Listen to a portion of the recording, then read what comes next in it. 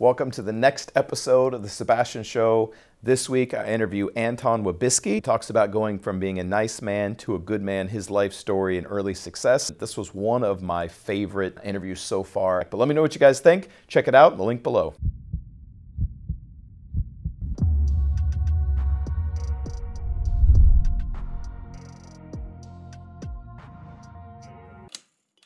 You said in the last 2 years, what led you to this point? One of the things I want to hear, I heard you mention this on the podcast that I listened to. You transitioned from being the nice guy, right? So the nice man to the good man. Right? What was that transition like? And what were the conditions that led to that? Where does that come from? That's a loaded question. To make it as simple as possible, it comes from two main things: being taken advantage of by women and being taken advantage of by powerful men. Those are the two areas I have dabbled very deeply in it. And really the past decade of my life, I've been, not to play the victim card, but I've been around a lot of very powerful people from a very young age. And many times, because of my naivety, I always wanted to believe in the greater good of the human. And because of that, very much became a self-sacrificing thing where they would literally be manipulating me and I'd be in full-blown denial. Everyone would know it but me, to the point of literally physical harm at some stages. In terms of, and that really messed up my business as well. That mindset of always like being that nice guy, because I couldn't fire.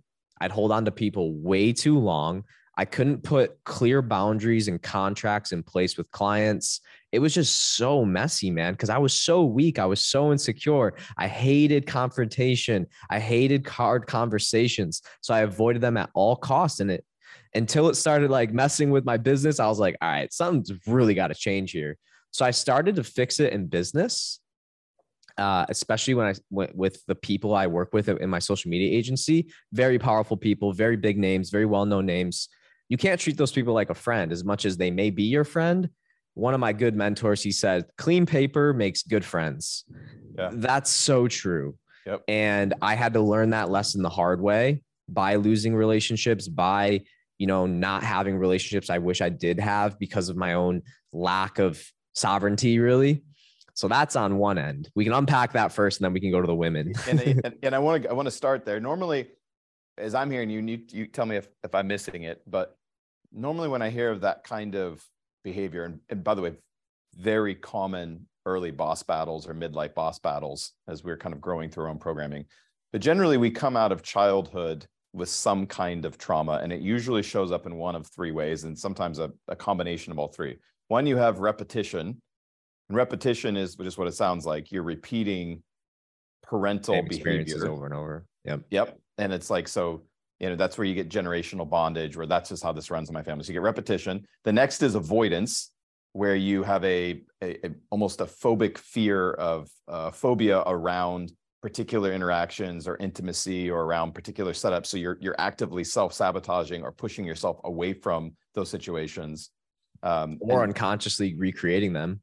Right. And that's the repetition. You track part, what right? you fear, right? Right. 100%. And then the last is we overcompensate. And the overcompensator generally puts themselves in situations where they're loyal to the wrong people. They hold on to people too long. And they want to prove to the world that they're different. Right. And so what ends up happening is they end up being taken advantage of, and they hurt themselves trying to, and normally that's, my experience has been in my own coaching practice is that's normally the result of childhood trauma that hasn't been processed yet. Right? I don't think I've ever dealt with anyone who came out of childhood unscathed. It seems like it's kind of a rite of passage, right? So let's go back there real quick. If that resonates with you, tell me about your childhood. Did your parents stay together? Were they divorced? Were you raised by a single parent? What did that look like? Parents divorced, but not until I was 20 years old. So I didn't at that point. Yeah, I didn't really feel it that much till a little bit later. But childhood, I'd say, was semi-normal. Grew up in the Midwest. So grew up in Michigan. Dad was a UPS man. Mom, just what is it, like a physical therapist technician.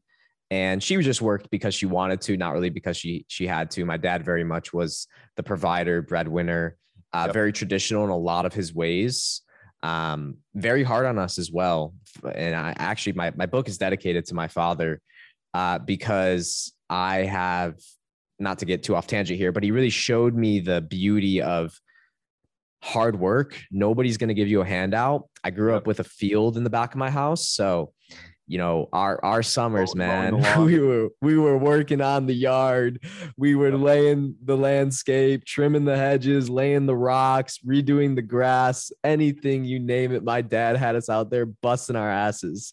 I have a older sister, younger brother. So I'm the middle child. Always been incredibly rebellious. Was a skateboarder. Always hated authority. Although I respected my father's authority because of the way he treated me, very much saw me as an equal.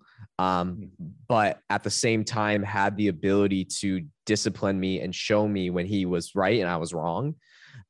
He did a really solid job. Mother, very feminine, very loving, the nurturer. You know, when dad was super mad, we'd run to her to try to see if there was some way out. Sometimes it works, but my dad with me specifically really had it under the reins pretty well. So you said your dad treated you like an equal. I want to get into that because I coach a lot of the 21 to 25 group that in my business management training program, which is one of the things we James, can you put him louder? And one of the biggest struggles young men tend to have is dealing with parents who want to continue to parent them and not treat them like equals. Now, and I'll explain this to them. Part of becoming an equal is going out and owning your life, taking responsibility for your life and being accountable for who you are. And if you continue to act like a child, you're going to be treated like a child. So hearing you say that your dad treated you like an equal, and I have to assume that meant as you were growing up, I'd love to hear what that looked like. Because that's to me, that's probably one of the greatest compliments you could give to a parent, right? Because that is developing your masculinity, what it is to be a man. So I love hearing that. So what did that look like in tactical purposes? How did he treat you like an equal?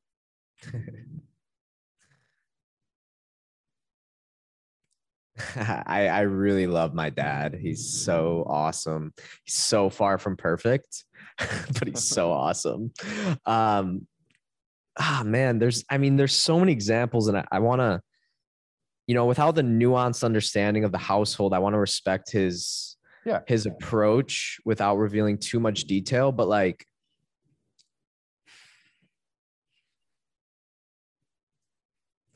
like he very much gave me an inside look at the bad things he did as a kid and how he would accept that behavior in me outside of drugs. That was the one thing. You do drugs in this house, you're out. And he actually kicked me out one time because he caught me smoking weed. And I spent the evening sleeping outside in the Michigan winter. That'll set a tone. That will set a tone, man. That will deem respect. That's for sure, as a rebellious 15-year-old. But funny things taught me how to, this sounds so bad, but he taught me how to pretty much escape the house and not get caught by my mom so that I could go out and be a kid and, start the car or not start the car, put it in neutral on your drive while you open the garage so you don't hear the engine, things like this. He did this in a lot of categories. Like, it wasn't that he was an instigator. He was just very much connected to the truth of children behavior. And I think he saw that in me. Like, I'm this rebellious kid. So he kind of saw it like, you're going to fuck up anyways. Let me show you how to fuck up elegantly. That's very much what it felt like in a lot of ways. No one's ever asked me that question. It's a great thought to ponder, but man, yeah. And, he'd even tell me things like, you're not fit for college. Like, if you want to be rich, don't go to college. My mom, on the other hand, was the complete opposite. You need to go to school. Da, da, da, da. And I just, I knew I wasn't going to go traditional routes. And I think he saw that as well. So he very much did the very best he could to push me into the right path. And then around 17, 18 years old, I started gaining a lot of success as a young guy. And I noticed that the dynamic in his journey transitioned a little bit, where he was struggling with his own issues with my mother, having some complications in the relationship. And to relate it to terms of masculinity, what I'd say is he just fell completely off his center. Became a pleaser, lost who he was, had some like mental, challenges and some breakdowns. And he stopped like fathering me. And I believe there's a big difference between the dad archetype and the father archetype. The father is more of that sovereign kind of kingly energy that will let you fail and be willing to push you away if it means losing love from you as a child, but you get the lesson. A dad is very afraid to do that. He clings on. He's trying to be a friend and not still have that authority figure. And I think my dad, that happened a little bit later in life for sure. How old is your stopped mentoring me? How old was your younger brother? Is your younger brother? So we're 5 years apart. He's 5 years younger. Okay, so he was still at home when your mom and dad divorced. Yes, and it's thunderstorm. I don't know if you can hear that, but a little bit. Yeah, a little nuance. Cool. My brother received a very different childhood than I did. That is for sure. And that has manifested in our journeys being very, very different in a lot of ways. He didn't really go down the nice guy path at all, which is beautiful. We actually live together. We're closer than ever. Nice guy. I made to infer he's the opposite. He was not the nice guy. Yeah, he got into more serious trouble, I'd say, rather than child trouble. Yep, understood. Yeah, it's not uncommon to see parents. In fact, I did a whole video on this. It's not uncommon to see parents divorce when the kids are out.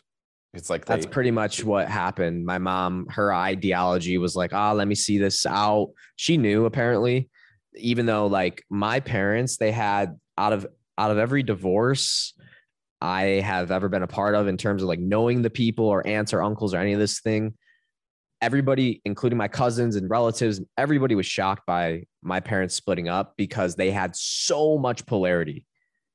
I mean, they were like the picture perfect, like, that's a relationship. That's what I want. My dad was such a romantic, and I mean, it was beautiful. It showed me such a beautiful truth of what a real relationship is. And my dad's a very deep lover, which is also part of where that I get that in me as well. But yeah, the divorce. From your perspective, what happened? Because that's interesting to hear, right? Where you're like, hey, like from the outside, everything looked great. They had a dynamic that you would have thought would have worked out. It sounds like they were married 20 plus years. I'm inferring that, something like that. So what happened? What happened was my dad. My dad couldn't cope with the stresses and hardships of life.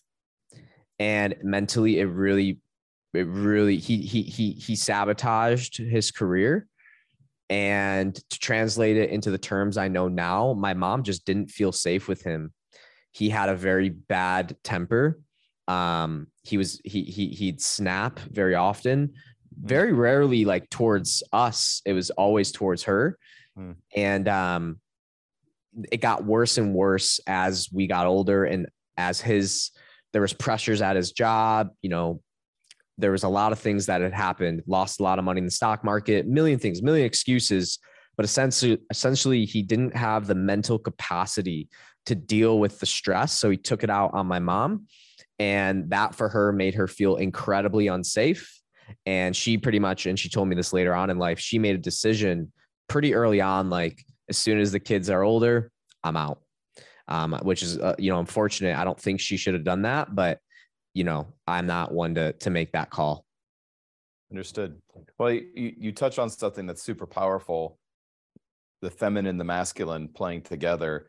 Yes. I describe the masculine as the container that allows the feminine to freely express itself in safety, right? And if you have the feminine unchecked, it's magic and chaos, right? And it creates magic and chaos.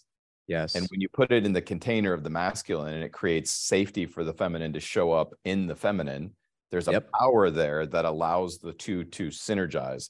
But if the masculine is showing up in a way that makes the feminine not feel safe, then they would draw into themselves, right? And they shell themselves off. And that's the beginning of the end.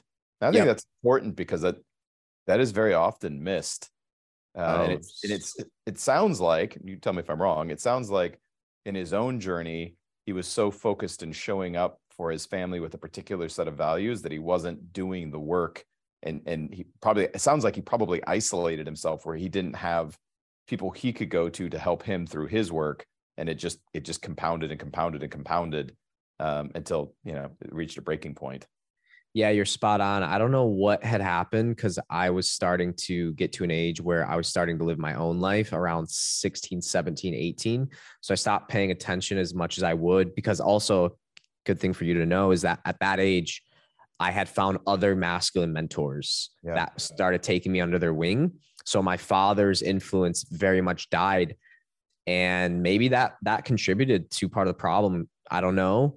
But I have these very, it's funny. Someone recently asked me about this because I'm actually now, my second book is all about the masculine feminine dynamics, how to really awesome. Oh yeah. Which won't be out for probably a couple of years, but I'm working on it now and I'm reflecting on a lot of these things. And, there was like every single day for years, I remember waking up for school and my dad would be in these crazy yoga poses for like 30 minutes, 40 minutes, be in a handstand or a headstand or some weird pose. And he'd be listening to Wayne Dyer and he'd have his yoga book and it'd be like 6 o'clock in the morning before school. So he was doing a lot of that work. He weightlifted. He really had good outlets, but there was somewhere on his path, and I don't know when this moment was, where all of that went away. And it's just like one day, never saw him do yoga again. One day, never, just stopped going to the gym. And I'm sure there was dynamics playing out in the relationship that were affecting that I'm unaware of because I was a kid. Yeah. But, how old do you think you were when that changed? This is super fascinating to me. Me too, man. Me too, which is why it's manifesting a whole book. Probably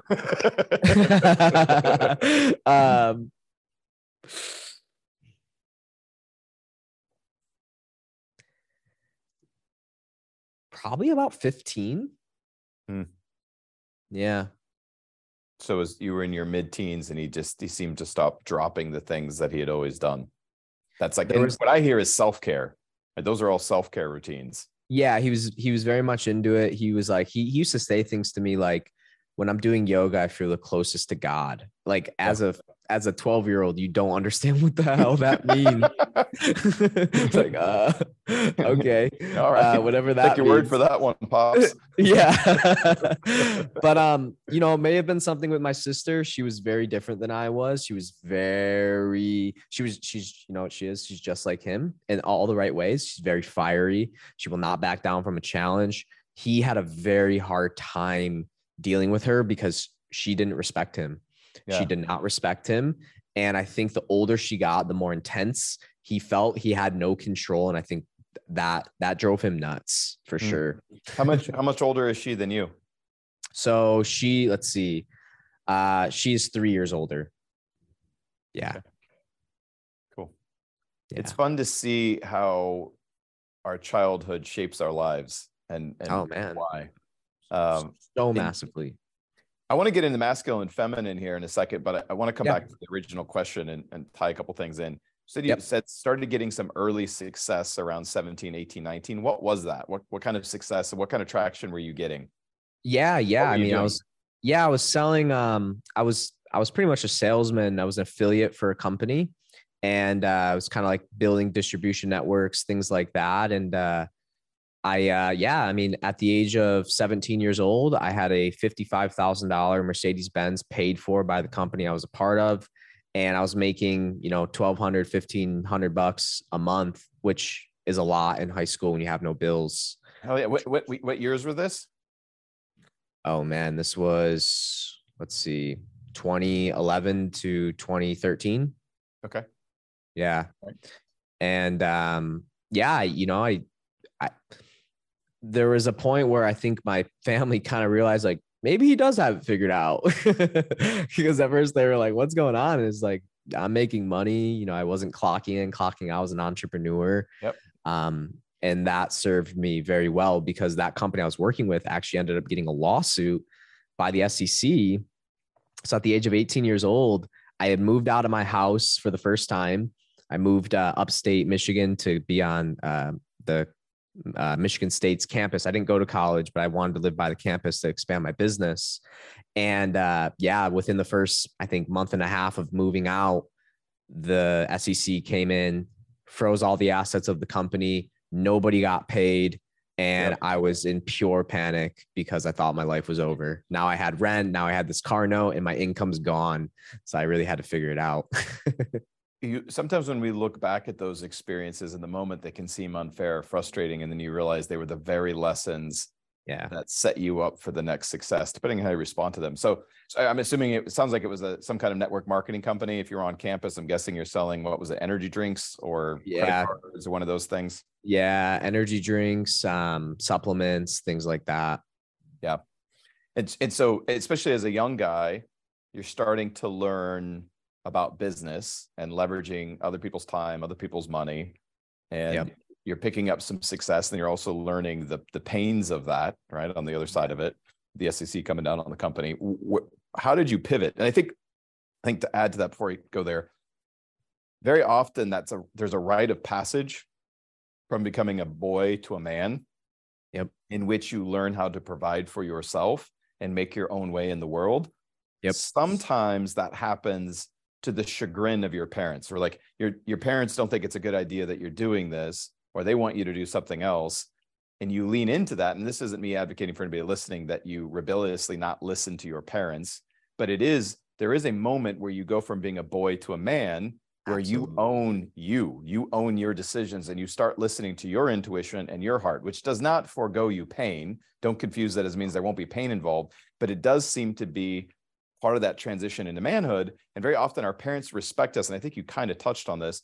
Our parents will respect us more in retrospect because we become our own person. And that's normally when you get treated like an equal, because you come back and you'll always be their son, but they see you as an adult now making adult decisions. And so they stop parenting you as a child. So does that sound kind of what your experience was like? Spot on. Every man goes through intense initiations. Well, I wish it was every man. We need to bring it back. Sorry to interrupt you. I think it's an important part of manhood, but it doesn't seem to be happening as much, in my opinion. But I'd love to hear what you have to say about that. It's happening. Not everybody accepts the initiation, though. Well said. Okay. Yeah. You're a lot of people reject opportunities for it. Yeah. Oh, it's in the psyche of the soul of the masculine journey. It's inevitable. It might not come until they're 30, but it's there. Yeah. And it's going to come in the form of heartbreak. They might lose a parent. They might lose a child. They might get raped. There's a million things that can happen. I've had many intentional initiations from elders, which is very rare in the West today, because that used to be how they initiate boys. 100%. I mean, in tribes in Africa till this day, they will circumcise boys when they're of age. They'll gather up the tribe of men and they will literally circumcise them with rocks. I mean, it's not this rudimentary tools in front of everyone. In front of everybody, and they'll cover them up with mud and then they'll wipe them off. A beautiful woman will wipe them off, and that's their initiation. In other tribes, they take two boys who are of different tribes. They send them to the village to work with elders to create tools that they're going to use to whip the other boy. They get 3 slashes. Whatever boy shows more weakness, so to say, or more like, ow, that hurt, they are not initiated, and they have to come back a year later or 2 years or whenever the society deems them ready. And that's really what it takes. It's not about that exact act. It's about the severe pain of like, holy shit, I don't know if I can get through this. And that's exactly what the male psyche needs, because it shows you a part of yourself that no book, no teacher, no nothing can give to you. Like, hey, I'm made for more. Look at me. I'm a man. And that's the difference. You know, I'm a huge proponent that men and women are different in every way. Shocker. Yeah. It's shocker, right? How do we live in an age where that's a controversial statement? I don't know. You're telling me, man. I get stabbed by the mob a lot on my social media with these topics, but yeah. So I have been through many initiations. A lot have been with women. Some have been with my father. With due respect to him, I don't share those. Yep. Some have been with my mother as well. A lot have been with girlfriends. I've been cheated on by almost every girl I've ever been with. And a lot have been with other powerful men who took advantage of me. And I had to kind of face that dragon and go back into that throne to look at those wounds that were influencing my personality and how I showed up in the world. So initiation is a must. You have to accept the pill because everything happens for us, not to us. I am of the firm belief of that. But if you're a victim to your own development and you're saying, oh, this shouldn't be that way, you're not going to get the medicine. You're going to miss it. You're going to become a victim. And a lot of men, unfortunately, in our culture, kind of like you alluded to, they're falling into that and they're missing the whole point that your pain is filled with the exact medicine you need to evolve. God is so clever in his design that he can literally give you exactly what you need to help you grow. Yeah. And that's called tough love. And that's the beauty of initiation. So yeah, man, it has to happen. You have to accept it. Otherwise, if you don't rise into who you're meant to be. And I like what you're saying. I think that there are opportunities in every man's life to step into that initiation or invite it, and it's in our response. I also like what you're saying, that especially in Western culture, we don't have intentional initiation. Deliberate or intentional initiations into manhood anymore. The closest thing I can think of is potentially the military, it's a form. And then potentially sports, right? Pro sports or college sports. There's certain potential initiations that can happen there, but some people get it as well through religion. They adopt a new father.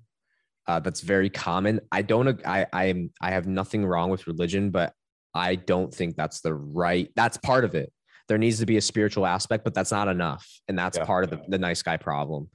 There's got to be a wild boy initiation where it's very primal. It's very dark. It's not pretty.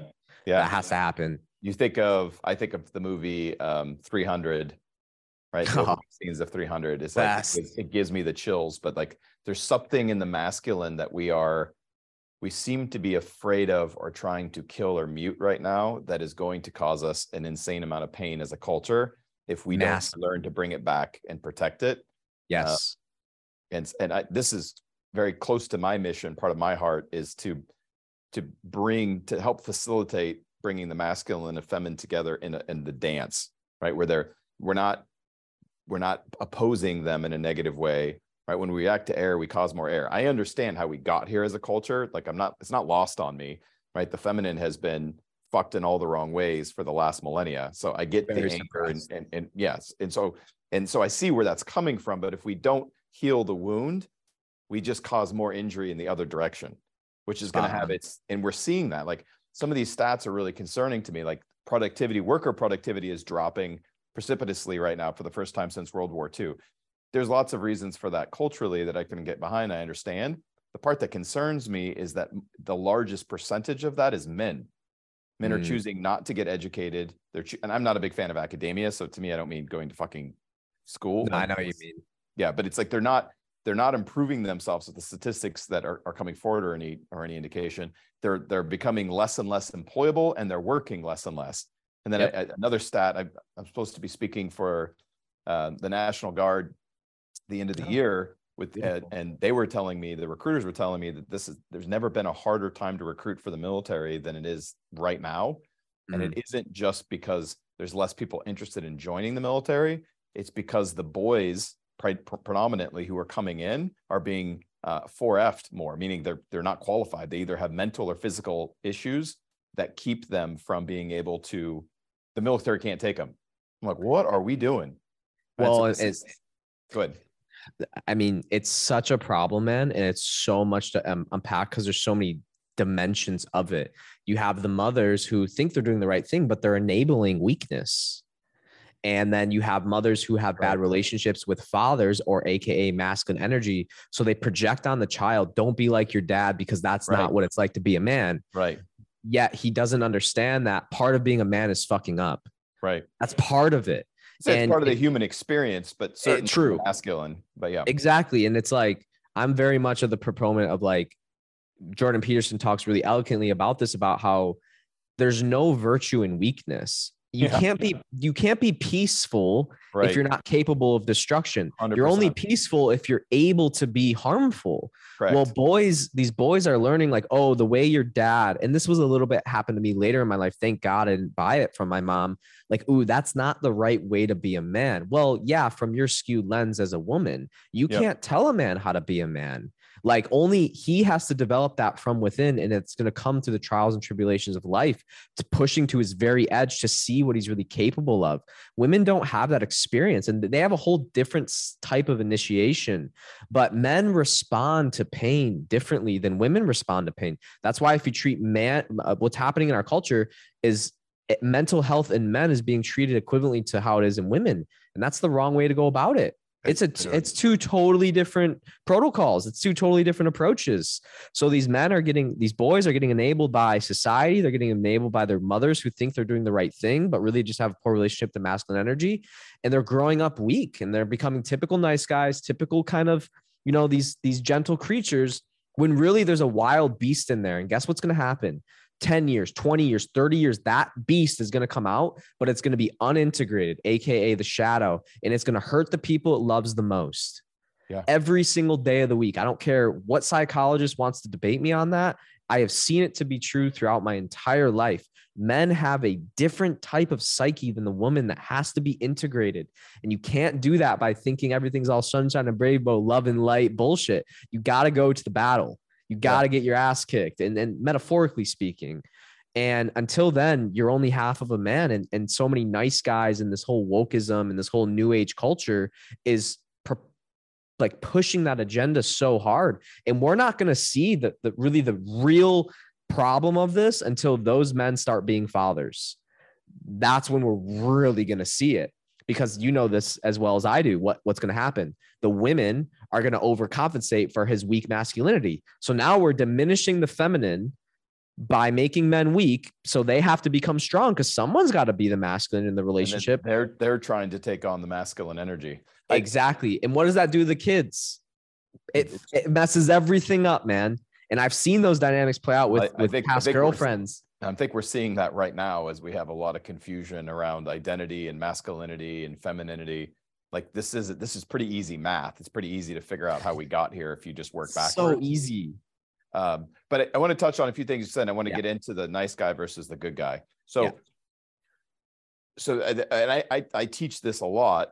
The feminine cannot bestow masculinity, right? Yeah. And this is an important thing, because especially in Western culture, boys are raised statistically by women, and then they go to school, which is statistically taught by women, right? And they're not getting, that's why I said that the two places that may be an exception that come to mind is potentially sports and potentially the military, where you're in those forms, there's at least the potential for masculine integration and coaching and direction. But there isn't a lot of areas in our society where they're getting that. And so it's not confusing to me to see boys never become men, because they're not getting those rites of passage, or if they're coming into their life, they're not recognizing them as that, because they don't have the schooling, the tutelage, the direction, and the masculine to do that. And I think it's a man-to-man thing, right? Oh, every time. Men pass on masculinity, not women. And to be fair, to be clear, it's the other way true. I don't think the masculine can bestow femininity either. You're not going to learn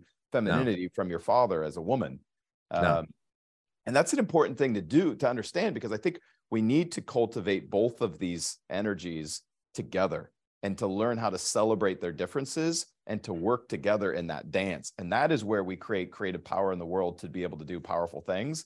And I honestly believe we're going to move towards that. And I see signs that we are, as we begin to correct the error that we're making in our society. But there are lots of boys, and I see it on social media, that are lost, and they're looking for father figures, and some of them are not great. right? Because they're looking for masculine figures, they're attracted to masculine energy. And in some cases, they're not. They're they getting want the it so wounded. bad that they're not getting it necessarily from the right people. You're spot on. They're getting it from wounded masculine energy. There's a layer of rebelliousness and, high achiever, success, nice cars, lots of women that attracts those guys because they have totally neglected that part of them 100%. So that's the difference between light and dark masculine. It's not good or evil. It's a polarity of light and dark, just like light and dark feminine. Women tend to have a better understanding of this than men. But the dark masculine isn't a bad thing. Just overly dark, now you're becoming wounded. That's the narcissist. That's the abuser. That's the criminal. Overly light, that's the nice guy. That's the pleaser. The equally net negative for society. The dark that is in excess, the toxic dark, is very palpable. Like to a man who's conscious or a woman who's conscious, like, ooh, stay away from that. That's danger. Yeah, it's palpable. You really feel it. The nice guy, though, it's just as bad, but it's subtle. It's so subtle. So it doesn't stand out as much as that darker masculine. So I do a lot of work on this with men because some of those guys who are so stuck in that nice guy light energy, they need a little bit of the Andrew Tates. They need that because that's going to hopefully swing them off the pendulum. The problem is so many boys who don't have any good example of masculine energy in their life. They are so underdeveloped. They cling on to that and they don't let it go. And that's the difference. Like, I feel like Tate, although I think his message overall net positive for society, but it's very much like a big brother. It's not like a father. And there's such a difference. Like, it's not kingly. It's almost shadow kingly, which is very dangerous. Big brother, I think, is an apt way. A rebellious big brother who is naturally the antagonist. Yes. Right. Like it's like there's its own energy to it. But I agree with you. I think is what you're saying is that it's not necessarily the principles he's teaching are way off base. Because I haven't listened, to be fair, I haven't listened extensively to a lot of his stuff, but a friend of mine, Patrick Bet David, is I think he's just did another interview with them on his podcast, and we've talked about it and gotten kind of, heard from him his thoughts on it. And I think his ultimate message is resonating with so many because they're looking for direction. And I don't think the principles he's teaching, at least the ones I've listened to, which I don't consider myself an expert in that by any means, but I'm not so against the principles. It's his delivery and the energy in which he's speaking it. I like that you saying that it's not fatherly. It's like a big brother antagonist. Big brother. And it has its place. Like, that's the thing. We shouldn't. Well, there's certainly a demand for it, which is telling you that. Absolutely. Because direction. Absolutely. Because you get a man who's powerful, who's well-spoken, who's convicted, who also has the real life success, also good with women. Holy shit. To a nerd or to somebody who is never, maybe he's a virgin, who gets kicked around, who gets bullied, that invokes a spark in the masculine that cannot be denied. And that's why it's a net positive, because those young boys, I have full faith that they will graduate out of that consciousness and hopefully seek greater father kingly figures. But it does serve its place. Hey, if somebody hits you at school, I'm of the belief, hit them back. But, I got bullied at school, and by a few bullies. Me and my brother were just talking about this today. There was many bullies I didn't hit back. Until I started getting a little bit older, I was like, oh shit, you're going to mess with me. You're going to mess with my girl. I'm hitting you back. I might not be the strongest, but I'm hitting back. And young boys, there's nothing wrong with that. There's the whole adage of boys will be boys.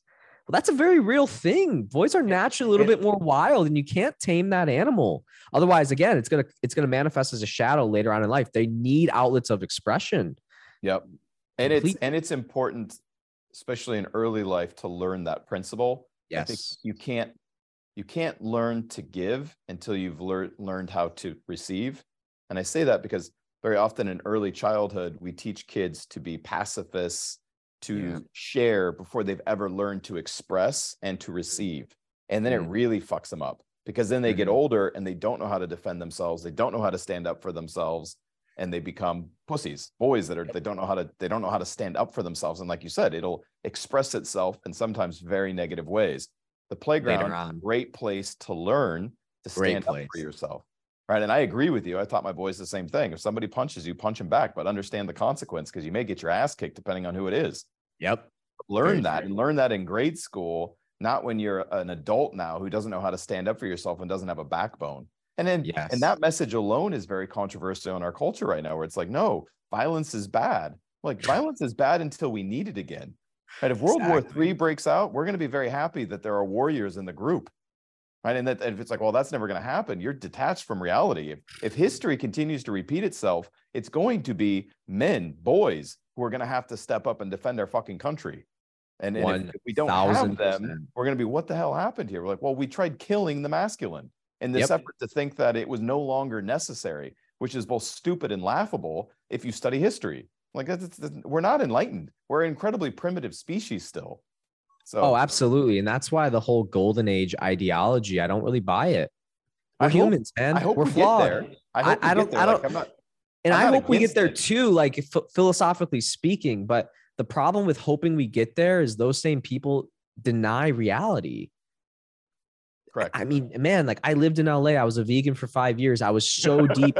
I've worked with every spiritual influencer that we could talk about here. Every single one, I've worked with them. I've seen their communities. I've been to their events. I see the type of men and the type of women that get drawn to that stuff. And man, there's a big denial of truth. And that's why, as I got older, I started getting into the Robert Greens of the world, because I needed to let some of that naivety, that boyish mentality die. And I had to seek those figures out, because, man, I just got taken advantage of over and over and over by women, by men. It didn't matter. I had no spine.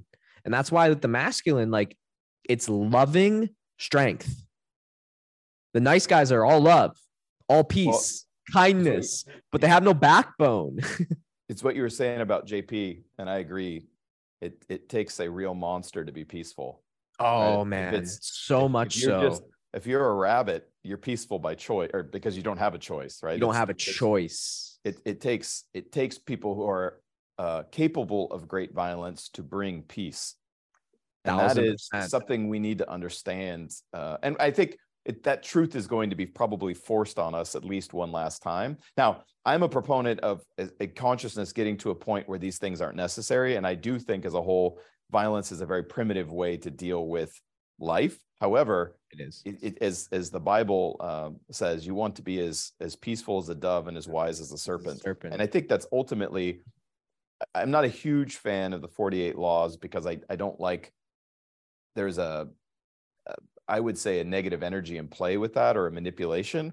However, I've listened to Robert talk about this many times, and he says many times, I'm not advocating that people necessarily use these tactics, but they are going to be used on you, which means 100%. You should be wise enough, not naive, as you're saying, to understand what's being employed, so you can detect it and at least defend yourself. Whether you're going to use them or not is your personal choice. And I don't, from a tactic standpoint, those aren't things that I would naturally want to employ, but I also am a huge advocate of understanding what's out there so you could protect yourself from it. And it's funny you mentioned LA and Hollywood. Obviously, we're here in Orange County. But that was Robert's experience. He said he wrote 48 Laws of Power because he was in Hollywood and dealing with this shit all the time. And he wanted to help other people avoid the pain. So, and he has, it's worked, because out of desperation, I found myself into his work, and it served me answers. Yeah. Getting the answers you needed.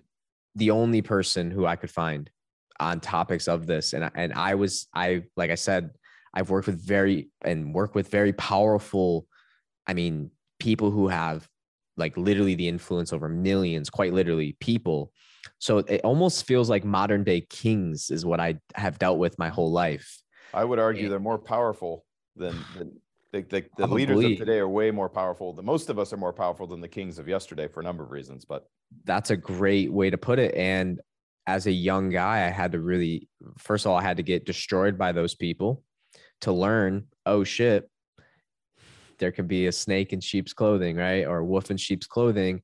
And to be as innocent as a dove and wise as a serpent, you can only do that if you're not naive. That's the only way, because if the heart is the dove and it will get eaten by other serpents in the physical realm. And you may lose that innocence. And a part of the innocence has to die to become a man.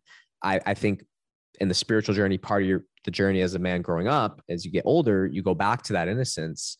But that's why I love martial arts. You have to be capable. The reason I joined martial arts isn't because I want to hurt people.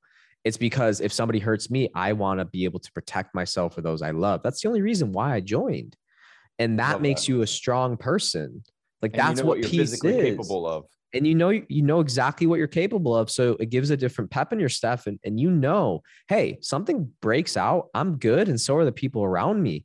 And that's what being a man is. We're protectors. We're providers. We're the giver. We're the son. We have to show up. It doesn't matter what happens in the world. People are going to hurt us. People are going to hurt our family. These are just the realities of life.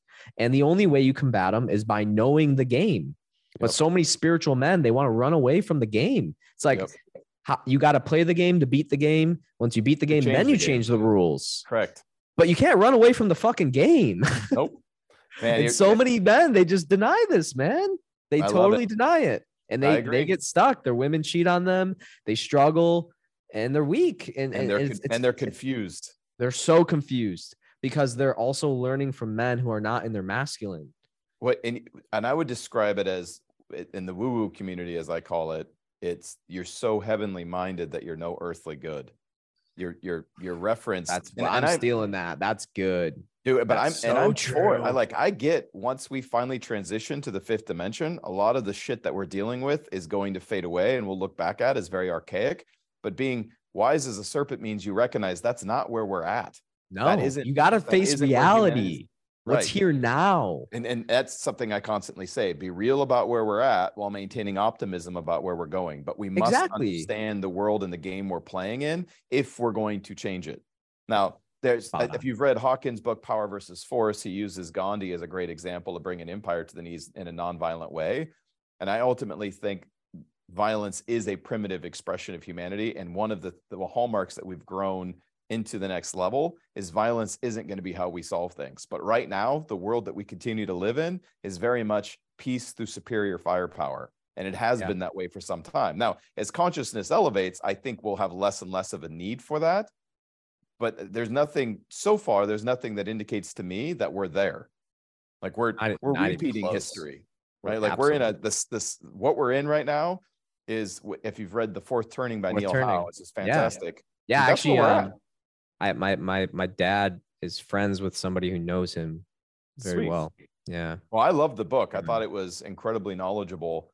And again, I'm very hopeful that humanity is going to rise through this, but we're not going to do it by pretending that there doesn't exist. Yeah, that there isn't, that we're already there.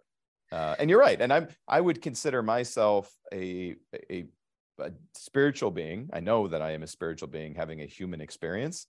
So I'm very oriented towards the spiritual, but I don't see many spiritual leaders that are stepping up into the masculine and the power of the masculine, understanding what it is. There are some, but I think you're right. There's a lot of the peace-loving group that's going to cause more harm than good in the end. Yeah. So how did you make this transition? We're talking about it, and I love that we are. But so what was the trigger that pushed you from going from nice to good as a description?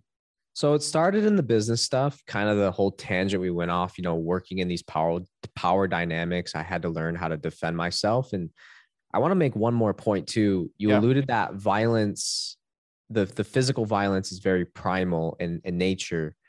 And that's very much the warrior archetype, but there's also energetic violence. There's also manipulation. And that was more of what I dealt with, was the psychological mind fucked and narcissism and these crazy things where I never had to be, well, there was a few times where there was physical altercations, but I was defenseless because I didn't know how to defend myself. So I was very much like a victim, quote unquote. But the more complex ones, man, are the spiritual elements, like the spiritual manipulation, the planting of beliefs that aren't true inside of a psyche who's vulnerable. I call that the Luciferic. It's your next level of boss battles. Is it's the spiritual ego or it's playing in spiritual technology or spiritual power, but in the Luciferic is it's my reference to it. Luciferic energy. And it's very complex to not only overcome, but defend, because you have to you don't need a sword. You need a different weapon. And that is very hard for people to grasp and understand, but that's where faith comes in. You got to get a connection with God and know their game so that you can beat them at their own game and make them look silly and not even know what happened. And that sounds dark because it is dark. And you have to, and most nice guys can't go there, which is why they will in the end get destroyed by men who can go there. Yep. So I talk about, if you're a light worker and you're neglecting the shadow, you are more of a disservice to humanity, because you got to go to the shadowy realms to be able to fight the very thing you want to not exist. You have to integrate and so this came to me. I didn't hate the final Star Wars episode. I actually liked it for many reasons, but one of the things I'm watching Star Wars since I was a kid. And Aristotle gets credit for the quote, "The art and literature of today is a foreshadow of tomorrow." And the collective learns a lot through fiction. There's a lot of lessons that collective consciousness pick up on through fiction. So Star Wars for me is one of those things. And I couldn't believe for almost 20 years, it was right in front of my face and I did not hear it, which is, right, Skywalker was meant to bring balance to the Force. Every time I heard that, I always assimilated that as the Jedi, right? To bring the Jedi to rule. No, it's the integration of both, right? That's balance. It's the light and the dark that is meant to bring the two together. And I was like, oh, and that's exactly it. We very often avoid one for the other. It's the integration of the two is where wholeness. And what that is the destruction of the illusion of duality. Well, when those two come back together, we surrender duality, and that is the work. And so that's the integrating of the shadow and of the dark so that it can be dissolved into truth. And to me, the weapon that is most powerful in the spiritual world is truth and love, to respond in truth and love. And love can be violent. And I don't mean physically violent. It's energetically violent. It is a force that can bring great change on the earth. And that was Gandhi's work, right? He brought Britain to its knees and India became a free country through the use of power, not force, and by love.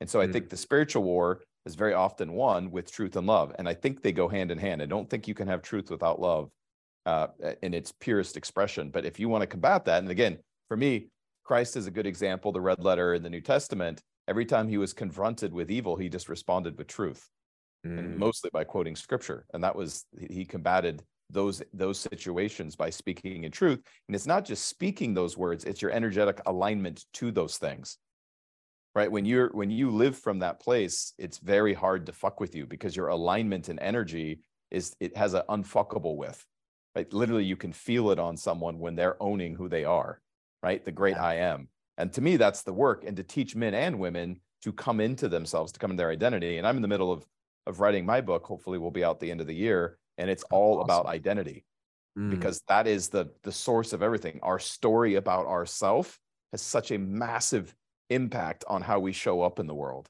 And we are obsessed with identity right now in our culture. And in my opinion, all the wrong ways. We're totally missing the point. And so I'm excited to hopefully be able to bring something forward that's going to add some benefit there. Yeah, absolutely, man. I mean, we move in proportion to who we believe we are. You know, we are going to act who we believe we're being, and that can change moment by moment. But identity, Tony Robbins says it best, you know, identity is the strongest force in human personality. It's the absolute truth. And you won't move too far away from how you see yourself. Never. Yeah. And that's the key. And a lot of what we're talking about today is really identity. It's the story about self. And a lot of it is picked up in childhood and becomes unconscious. So we're not even aware that we believe these things about ourselves until we see the fruit in our life. And then we keep wondering, why do I keep ending up in dysfunctional relationships? Why do I keep having these sorts of things happen to me? Well, it's tied to your identity and your story about yourself.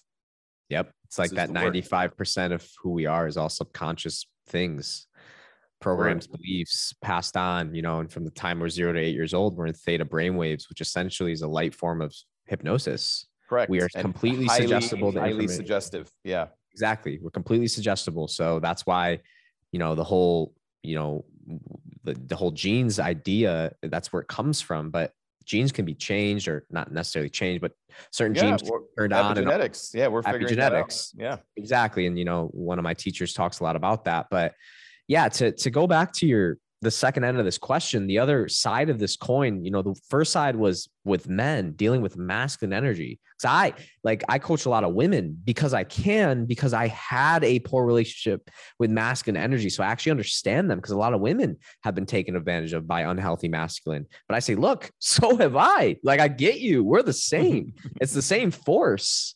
And that's a very powerful understanding. But rule number 2 was with women.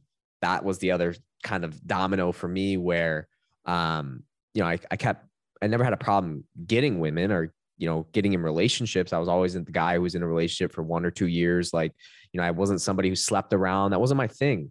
I love women. I see them as an equal. It was always that. And that turned into, as I got older, into very much a pleaser, where I didn't own my own kind of opinions. I didn't step into my own core. I tended to let the women drive the relationship. And then I met somebody who I was like, this is the one, we're going the distance. I fell in love, like real love, started thinking about a ring, the whole thing. And then it didn't work. And that broke my heart more than any other pain I'd ever been through in my whole life. And man, at a moment where it would have been so easy to go back because she wanted that, I couldn't go there, because I had gotten to this place inside of myself where I developed so much as a man, where I realized to backtrack what we had created because of the acts that may have occurred would emasculate my truth, that you can't disrespect yourself like that. And that was a really hard pill to swallow. And that was kind of I wouldn't say the last nail in the coffin, but that felt like my final initiation into adulthood. Because there was many initiations throughout my life from a very young age. I mean, we didn't really get into like deep adolescence or childhood, but 13, 14 years old, I was having panic attacks every single day, and those weren't random. There's reasons that was happening. So there was a lot of initiations throughout life, but that one was the hardest, because it was, I genuinely believed, as a nice guy, I couldn't live without her. That was the belief. She completes me. I can't live without this person. It's like, and that very belief keeps a man very small. No, nothing's going to complete you other than your connection with God. That's my belief. And if you're looking for a woman to do it, you're going to get hurt, because 100%. that's a sense of neediness. That's a sense of incompleteness. And those guys struggle with women because they're incomplete. So that really put me down a hard road of, what does it mean to be a man? And that's when I started looking at the shadow. That's when I started embracing my shit, like really hardcore, looking at, you know what? I am like my dad. And I'm not afraid to say that. That thought would terrify me when I was younger. And I know I've painted my dad in a very beautiful light, but like I said, he's had his flaws, many, many flaws. Love him to death, but we're flawed humans. Yeah. But once I accepted these realities of like, no, that this is what makes me beautiful, it just freed me, man. It just allowed me to become a man, and it changed how I showed up in the world in every way. And I wasn't afraid to start flirting with women, being a little edgy, being bold, being rebellious, all these dark kind of qualities. I was able to go there. And what I realized was like, wow, like this is such a beautiful part of my personality. And that integration of the two was huge. And it came from a really, really, really hard breakup. I want to continue this conversation. I think I've really enjoyed getting to know you and just getting to hear you. Me too, man. This has been one of my most favorite interviews. I mean, this conversation was so fantastic on many levels. Well, I'll have to do a part 2. I don't know how often you get out to the West Coast, but I'd love to have you at the office. We could do one in live. That would be awesome. So would love that. We'll follow up. I'd love to do another one. I have a few rapid fire questions, and I appreciate you being so authentic and raw today. And there's a lot more we could get into. I know. For another couple of hours here. This is like a 3-4 hour podcast, man, because there's so much to unpack. There's so many dimensions of it. And I think these are important conversations to have, right? Agreed. Because there's a lot of men that will relate and be like, yeah, that's me. Like the 100%. more and more men I interview that are awakening, their story has these boss battles in it. There's this, it's almost like a formula for waking up. And well, that's what I was saying earlier about Yeah, and that's what I was saying earlier about every man does have the moments of initiation, just they don't all accept it. Yeah. And as soon And as you said that, I was like, I agree with that. Yeah, you're yeah, right. because if you look at mythology or any symbology of the masculine frame, it has that. Every story, and Joseph Campbell really was great in uncovering that. It's just in our psyche, man. It's part of the soul, you know? It's hard to explain, but it transcends mind. All right, few things. Yeah, let's do it. Number one thing you've bought over $100 that you've been happiest with in the last 6 months. What's something you've bought for $100 or less that's had the biggest impact on your life?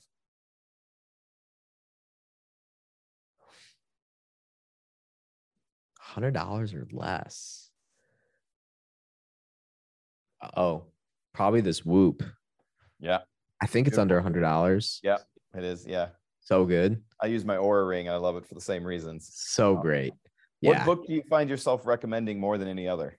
Way of the Superior Man. Ooh, data. Yeah, that's the Bible. Yeah, it's especially for young men. I agree. So key. There's a few, but that's a big one. Way of Superior Man. It's great. And then last one, if you could have a billboard in downtown LA, what would you put on it?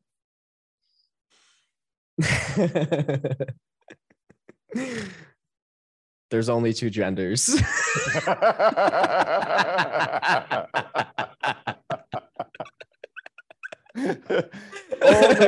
only in this day and age would that be a controversial thing to say, especially in LA. That's the more savage answer. I think another one maybe would be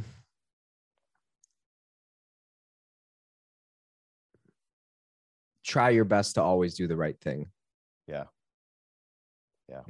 And I like that you said do your best, right? I love the 4 A's, the 4 agreements. It's a book I recommend a lot because the human experience, as far as I can tell, was not meant to be a perfect expression unless you mean perfectly imperfect. It's a mess by design because it's a place of discovery. And so in the process of pursuing our best, the ugly will come out, right? Lots of stuff will come out in that. And that's, to me, the blessing and the gift of this realm is we get to experience outside of the absolute what it would be like to not be perfect, which maybe sounds a little woo-woo for some, but very true. It's the gift of imperfection.